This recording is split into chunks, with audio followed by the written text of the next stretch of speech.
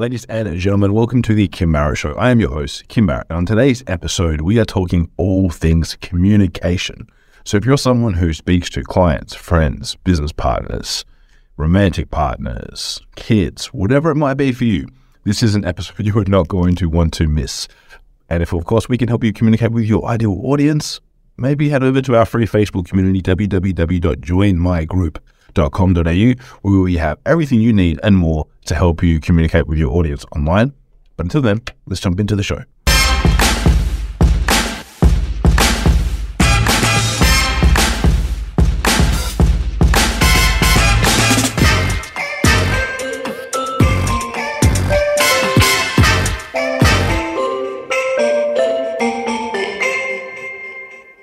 Ladies and gentlemen, today we're talking all things communication. Now, the reason why I bring this up is because so often, and too often, I see in business that things happen and it's all because of poor channels and methods of communication. First thing I want to talk about though is channels. Because, controversially, these days, what happens is people like to just text. They just like to message. Gone are the days of having an in-person conversation, let alone a phone conversation. So many people I know like to use the methods of communication, text, Messenger, Slack. And the biggest thing that I find is that it can be too easily misconstrued. Now, what do I mean by that? Is that if you're someone who's got a message to share and you're in a rush and you type it and you hit send and away it goes, there's no context to the way you're communicating that. Right? The content is just purely the content. You might just hit a sentence, right? Worst of all, you might just send a thumbs up emoji, right? And people have all sorts of indications of what they believe that's going to mean.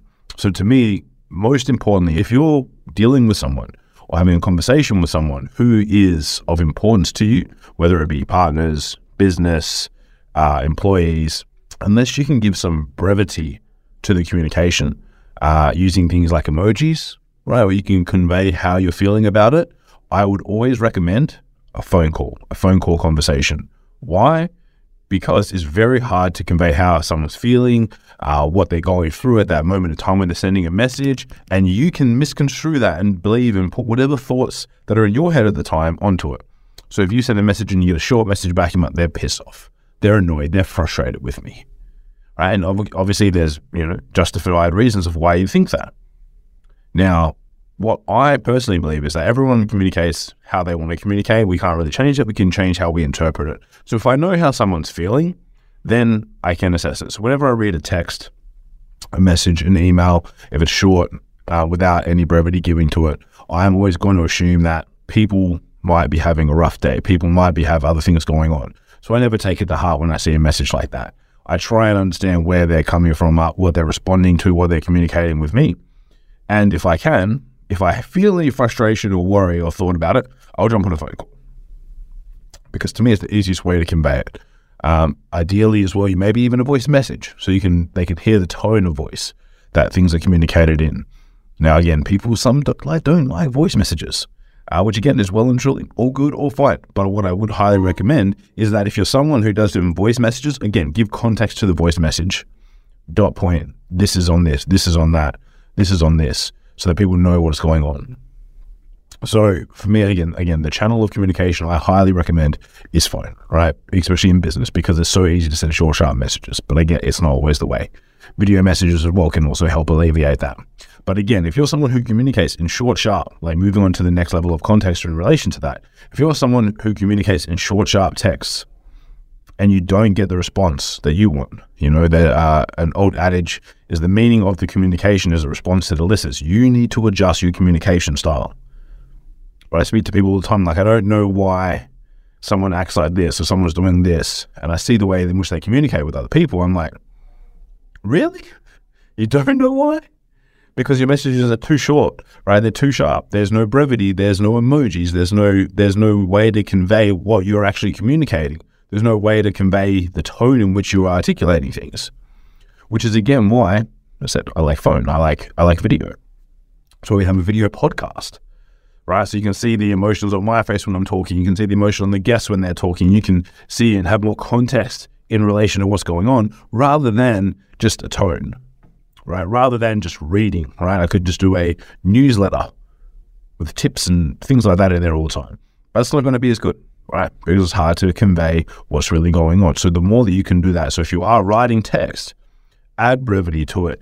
You increase your use of emojis, have some fun with it, use GIFs in your communication, and you'll see it actually improves. You'll see that the way that people interpret and take it from you improves. Now, again, these are all for you to have communication within your business, but even then tying it into your marketing message, same thing applies. You need to be able to try and convey tone, context, the complexities of communication in the written format. It can be hard. So that is why you'll see a lot of ads these days don't necessarily use perfect grammatical English, right? They don't have perfect grammar. They don't have perfect syntax. They don't have full stops, apostrophes, and all the perfect places. Because sometimes you need to use that to convey brevity. You need to convey a little bit of fun, humor, who you are as a person inside of that, which is hard to do. Hard to do when you're writing an ad, right? Trust me, I've been writing ads for 17, 18 years. Very hard to just get it perfect, where it conveys exactly how you feel, how you want the person to feel, etc. So you need to take that and adjust that and use that yourself as well. So then I would highly recommend, my personal recommendation is to, number one, assess the way in which you communicate with people and rank it, right? Your action points on this, rank it. Are you getting the response you want from people, whether it be kids, family, staff members, stakeholders, clients, whoever it is? Are you getting the responses which you want? If you are, don't do anything different. Like, ignore this episode, go on to the next one. Right? But if you're not getting, and I know a lot of people, they don't get the responses in the communication that they want from people in the most ideal way possible, then maybe you need to assess it. Number one, look at the channels that you are communicating. Maybe switch it up, right? If you're always texting people, try and change it up a little bit.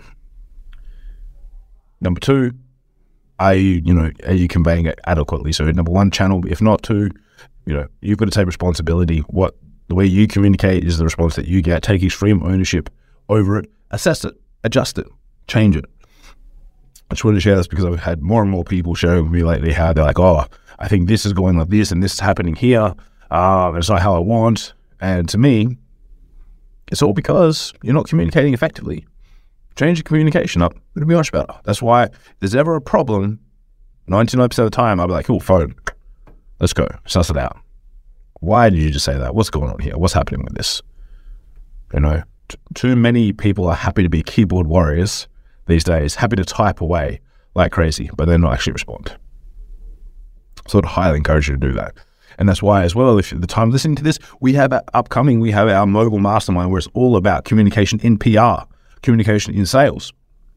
If you want to check that out and see if it's still available, you can head over to www.mogulmastermind.com.au. Check it out. It's May 24th, 26th. We have a handful of seats available because some of our normal mastermind members that are in for the whole year are not there, which means you have the chance to come and hang, rub shoulders with cool people. It's going to be great. We've got Nikki Milne, expert online, business guru. That's not the right term for her. She's an expert at PR, right? She looks at how to position brands. She works with a lot of luxury brands, high-end brands, and position them to get PR. Right? It's about positioning yourself to get it. How do you communicate effectively that your brand is ready for PR? We have Heidi Anderson, right? All about confidence and how to, make yourself stand out in the crowd, how to cut through the noise. Again, you've got to be able to communicate effectively to be able to do all that. And me, I'm going to say some things about some stuff, all about sales, right? How to, without giving too much away, how to warm up your leads and sales inquiries before you speak to them, not using a human component, right? AI coming at you, coming in hot, and how we can leverage that to bring a warmer person through to help people faster. Because again, people want to have communication with them when they want it. If someone has a problem at 11 o'clock at night, I don't care if your day starts tomorrow at 3 p.m. when you do your sales calls. I had a problem then. First person that touches base with me wins. You need to think about that from your business perspective as well. But until next time, I'm Kim. You've all been awesome. Adios.